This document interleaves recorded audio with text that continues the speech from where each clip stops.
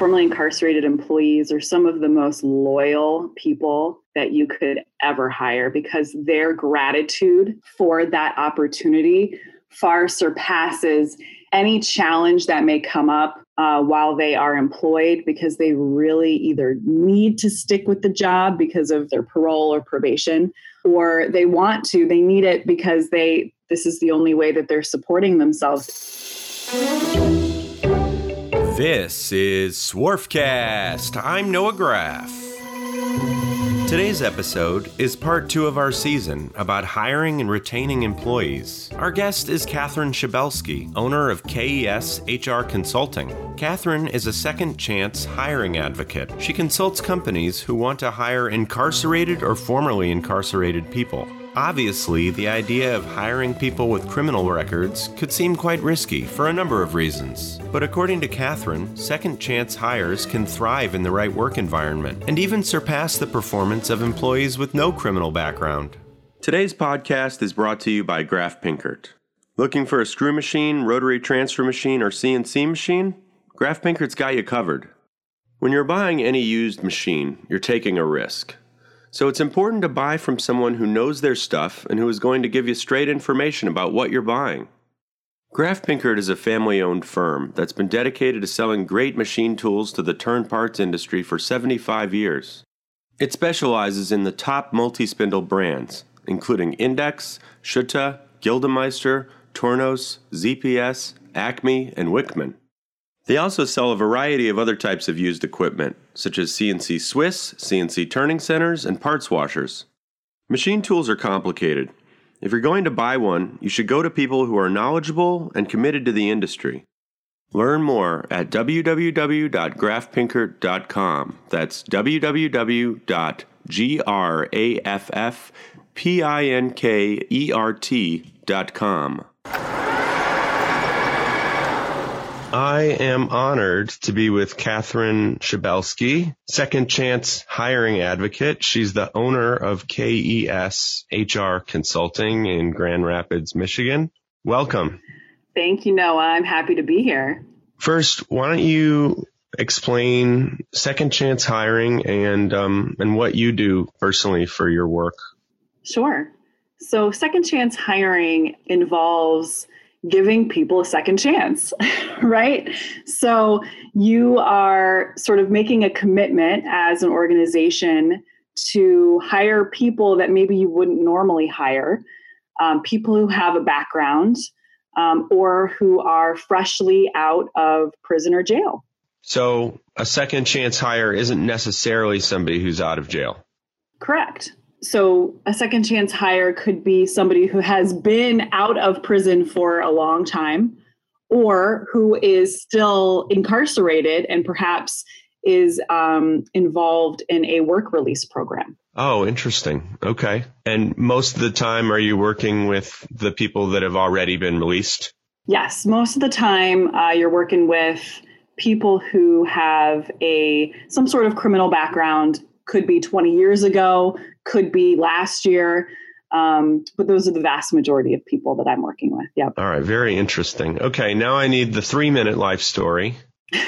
3-minute life story is I am a human resources professional. I've been a human resources professional my entire career, except for a brief stint in there that we won't talk about. Oh, now you totally got my interest. Come on. So I worked for a temp agency in Monterey, California for a brief amount of time, 8 months. And I worked for National Geographic School Publishing for a teeny amount of time doing something completely random. Those both sound kind of interesting. Monterey, California. I mean. Absolutely. Absolutely. Yeah, it's a beautiful place. It was really cool to work there. But so the rest of my career has been human resources, and I started working with companies who hire formerly incarcerated people and was really struck in my role as a human resources professional at the level of not being prepared for work that a lot of these people are. So if they're being recently released from prison, they're not necessarily up to all of the work rules, if you will, and what all that entails. And so I was seeing a lot of turnover. So people were leaving voluntarily oftentimes because they couldn't handle it being at work, or they were being fired and disciplined. And so I was struck by that. So you were consulting various companies, and then these companies did have some second chance hires, and then you were seeing these issues? Yes, correct. Yep. Okay.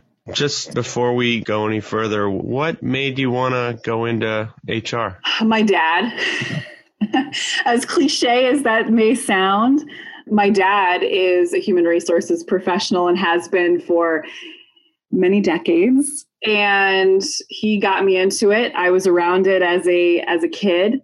And a lot of people don't even know that human resources exists as a profession that somebody would choose to do. But I knew about it throughout my entire childhood and chose it as a profession because I wanted to make changes within the profession. So I kind of do HR differently, and that's kind of my thing. How do you do it differently? I'm a lot more people focused. I thought that's the definition of human resources. That's what it should be. No, that's what it should be. But a lot of the times my fellow HR people are stuck in offices and they don't get out. Either they're not fully supported, so they have to be stuck in offices doing administrative tasks, or they like to be in their offices and don't want to leave them. So early in my career, I started leaving the HR office and actually going out and talking to the people. People in the shop, you mean, or people going on the shop floor, getting involved in the manufacturing process, standing with them on the line, talking with them. And when I was working in, white collar office settings, going to their cubicles, going to their offices and chatting with them and finding out who they are. So I think building relationships that way is really important because as you build rapport, people feel more comfortable coming to you when they're... How does HR differ in a white collar setting versus a blue collar setting? Not much. It's really just the work setting. I have to tell you, people are people no matter where. That's what I figured. The same sort of issues come up everywhere. People have disagreements everywhere. So people have relationships everywhere. So it's people are people. Interesting. Okay, let's jump into second chance. So we should talk about, what role you play, et cetera. But first, I just want to know why. What are the main reasons to do this? Now, I think the obvious reason is that our industry is super hot. Everybody just can't find enough people. When you need people, you can't find them. When you don't need them, there's a million of them. That's just the way the world is, unfortunately. So, okay, so there are a lot of people that don't have jobs that are formerly incarcerated. So that's one thing. But still, to me, the first thought would be quality over quantity, is this the right direction you want to go? So give me some data or observations you've made. So some of my observations are that formerly incarcerated employees are some of the most loyal people that you could ever hire because their gratitude for that opportunity far surpasses any challenge that may come up while they are employed because they really either need to stick with the job because of their parole or probation, or they need it because this is the only way that they're supporting themselves. They're glued to the job in a different sort of way than you would get from somebody who doesn't maybe have a criminal background and can go to the next employer down the street. So You're going to get loyalty, through the roof loyalty, actually. Well, you'd say the majority of people. Absolutely. Absolutely. From my observations. Yeah. Grateful for the job. So some of the more practical aspects, there are some pretty nice tax breaks that you can get as an organization who hires formerly incarcerated people.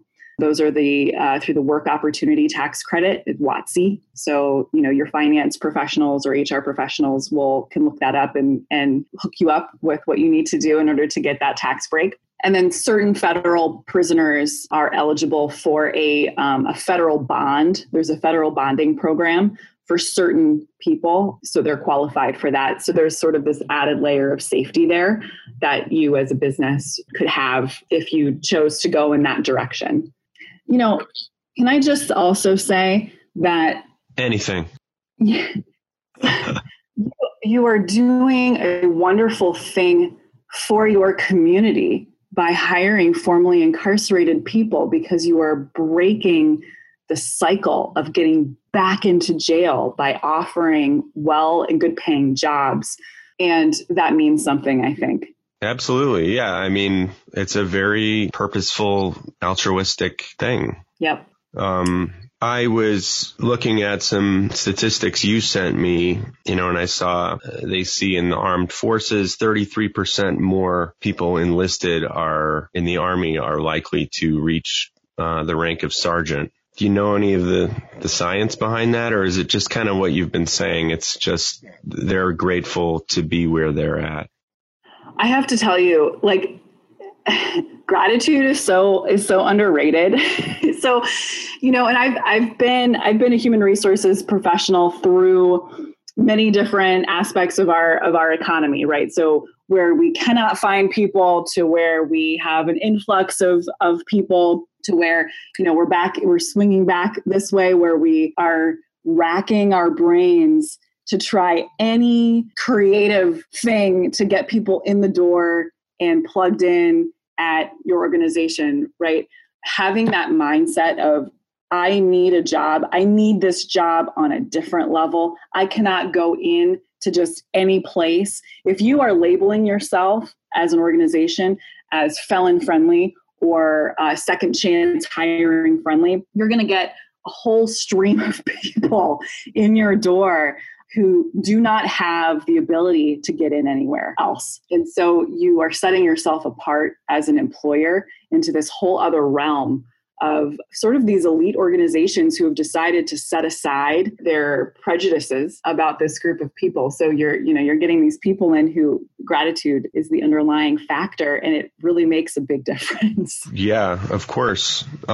So do most of the companies that hire second chance workers, do they hire just a few, or are some just half the workforce is... It depends on the organization. And so one of the things that I consult people on is how to sort of create those boundaries for your own organization and ask those questions. So for an organization who is wanting to sort of dip their toe into this topic and figure out if it's right for them or not, some of the questions you should be asking yourself is, how comfortable do I feel with this? How comfortable does our workforce feel with this entire sort of concept? Is it going to be well received? And how do I go about, making it well received if it's not going to be well received? And then questions about backgrounds themselves. So what type of background am I willing to hire?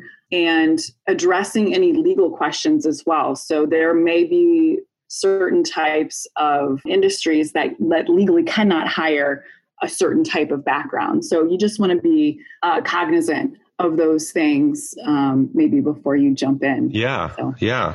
And some of the challenges are, people just don't have normal life skills, right? I mean. Yes. So the other thing that I found is that, this is just speaking from personal experience, they have a different set of life skills. Right. So it's not normal necessarily, but there's some MacGyver type stuff that you can find with these folks, especially the folks who were incarcerated for greater than 2 or 3 years, having to utilize the things that you have available, the small amount of items that you have available to you in your cell. It's interesting training. It is. So, and I've heard stories of, okay, how do you create weights in order to weight lift while you're in your cell? And it's this, you've got trash bags, you've got water. And so you're fashioning these dumbbells that are just with the items that you have.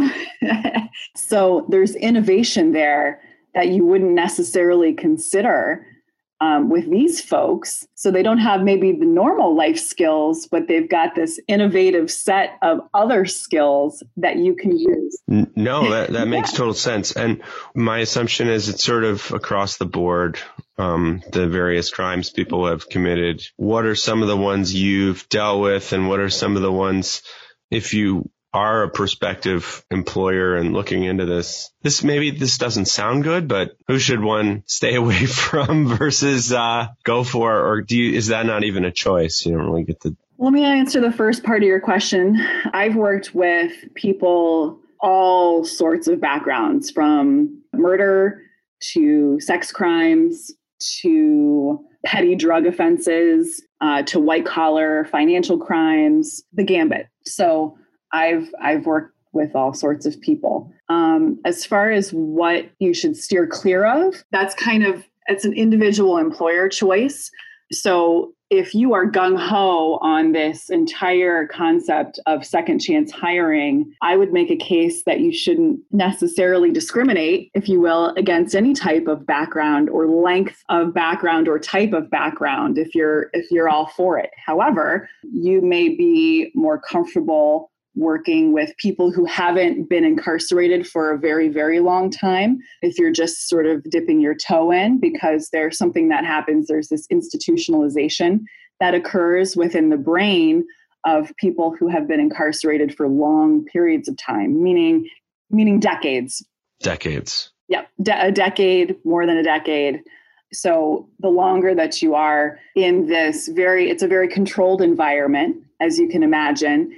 There are, there's certain levels of PTSD that can occur and that sort of thing that maybe you want to be aware of as an employer before you're hiring formerly incarcerated people. But again, I would encourage you, if you're all for it and going with a second chance hiring policy, to open the doors to all sorts of people. Yeah, no, that's great. I'd be afraid of certain people. I'd be afraid of somebody that had a lot of substance abuse history, that's just not a good recipe. Personally, I'm all for people having second chances, et cetera, but I don't know. I find it very interesting to hear how many people succeed afterward. And, it's very easy to just assume something. Yes, it is easy to assume something. And, when you start to get to know these folks too, and get to know the stories of how they even got there in the first place, they touch you. It's touching. Widens your eyes to bigger topics as far as what our criminal justice system is doing and bigger topics. Okay, so my impression is that, some of this is a criticism of, I'm not saying you are personally criticizing our prison system. Some people would, but in a way it seems like it's showing that maybe there is something that comes out of the prison system or the legal system, because if people weren't put in prison, then they wouldn't feel this urgency to get this job, a legitimate job. You have any thoughts about that? It is a deep and complex issue, Noah. Yeah, sure. There are many reasons why people do what they do, especially if we're looking at something like petty drug crimes and our history in the United States of sort of sweeping people up in these petty drug offenses. Yeah. And with marijuana specifically, which of course is becoming legal in many parts of our country. So it's so difficult to really pinpoint anything specific. It's a complex issue. I have lots of thoughts on it and why people get to where they get, but exactly. No, it's totally complicated. Why don't you discuss a little bit some of the programs they have in prison, as far as there is some training people provide, correct? Yes. So it depends on your area of the country. There are certain prison systems in our country, including here in Michigan, that are seeking to train their inmates so that they have skilled trades for that they are prepared for their release. So machining is one of those trades that certain prisoners are being trained in certain states. here in the United States, which is great. That is great. Okay, so back to the challenges. It seems like one of the biggest things you have to do is get people on board in the company. It can't just be a top-down thing. And that is partly where you come in to advise to... Yeah, so I come in a variety of areas, but yes, your number one step is you have to get buy-in. So you're getting buy-in from your leadership team, and you're getting buy-in from your employees to a certain extent. Who's it harder to get a buy-in from? I'm thinking the employees, the coworkers. It really depends. So it depends on who's got prejudices against these folks. So you may have people who have had very personal experiences, crime of varying kinds, who don't want anything to do with people who have been locked up. They're sort of our modern day pariahs. They're lepers in our communities, where people don't even want to touch them or be near them for fear of I don't know what. Well, imagine if somebody in your family was sexually assaulted, and then you have, or imagine somebody was killed in a drug deal. These are huge obstacles. There must be a big payoff if you're going to be dealing with these things. I have to tell you on the flip side of that, because there are some areas of my personal life that are touched by the things that you just said.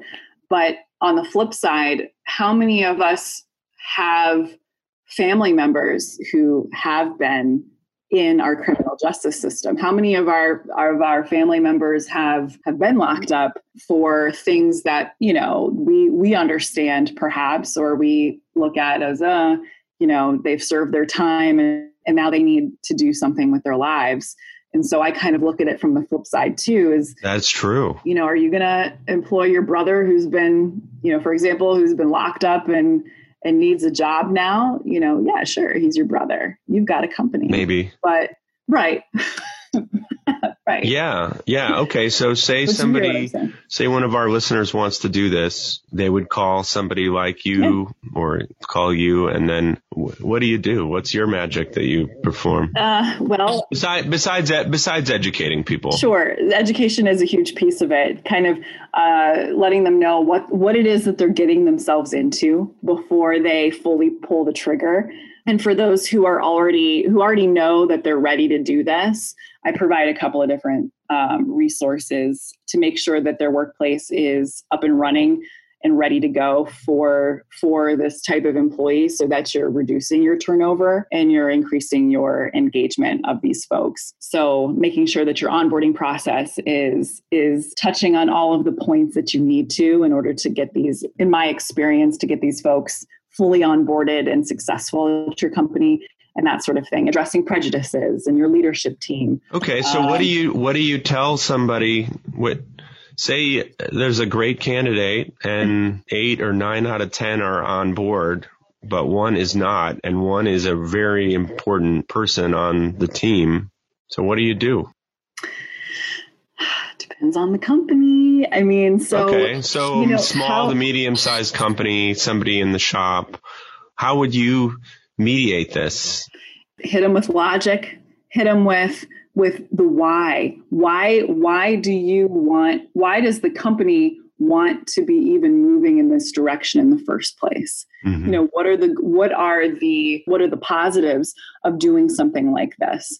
And then making sure that the other person is heard, because perhaps they've had a traumatic experience in their life that they, don't want to talk about or don't want to get involved with any of these folks. They think it's too much of a risk. Then we do a risk assessment. We talk about what are the risks, and that leads us to where your boundaries are as a company. We are hiring nonviolent offenders. We are going to, exclusively, we're going to, so you're setting up those boundaries where everybody can sort of be comfortable with this stage of hiring. Interesting. Do you have any general advice for business owners right now in, the manufacturing field, in the trades, who are looking for people to hire, whether it be somebody in your specialty or anything? What advice do you have for people? Good luck. I know it's hard out there right now. I feel you. I hear you. Start getting creative. with where you're. Well, this is the kind of thing. This is being creative. This is absolutely one of those creative outlets that works for a lot of people. Some people it might not work for, but it will work for some. Absolutely. Just a couple more questions. To you, what does the word happiness mean? Oh gosh, happiness is a feeling for me. I feel it. I feel it in my body. If you hear the word, I feel it sort of swell up in me. I can tell. Yeah, it's like sunshine in my belly. Yep, just swells right up. Interesting. What is one thing you learned in the last week about anything?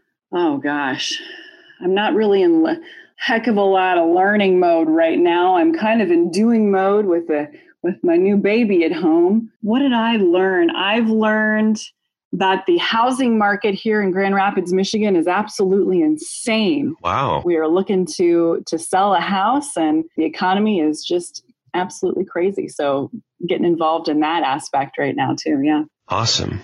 Yeah. Is there anything else that you feel is important to say to the people of the world? I'm passionate about this subject, the subject of second chance hiring. And so I really appreciate you giving me a platform to talk about one of my passions. I think that I would just ask a question to your listeners. Are you going to be the first employer who gives somebody a second chance? Because that's the hard part. It's easy once they've already got other things on their resume, that other people have already done that hard part of giving them the first chance, the first of their second chances. But are you going to be the first one? Fantastic. You should be. It's good. And if people want to find out more about you, is there a website they can go to or? Yeah, so I have a website. It's pretty rudimentary at this point. And so I would love to lead people to my LinkedIn profile. It's Catherine Schabelsky. And that's the best way to find out more about me and get in touch with me. All right. Fantastic. Thank you, Catherine. This was so interesting and I hope helpful for somebody out there. I hope so too. I can tell that you have a tremendous sense of purpose. You're just oozing purpose and happiness, and I do.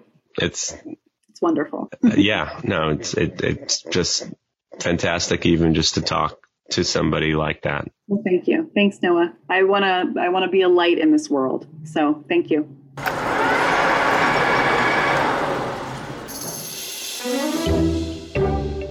From today's machining world, this is Swarfcast. If you like this podcast, please subscribe to the show on your favorite app and give us a 5-star rating and a review. And don't forget to tell your friends about it. Follow us on Facebook, Instagram, and todaysmachiningworld.com to join our mailing list, read episode summaries, and watch extended interview videos. I'm Noah Graff. My occasional co-host is Lloyd Graff. Our managing editor is Ridgely Dunn. Our audio engineer is Patricio Garcia. For information on advertising or to submit an idea for a future podcast, follow the contact information at todaysmachiningworld.com.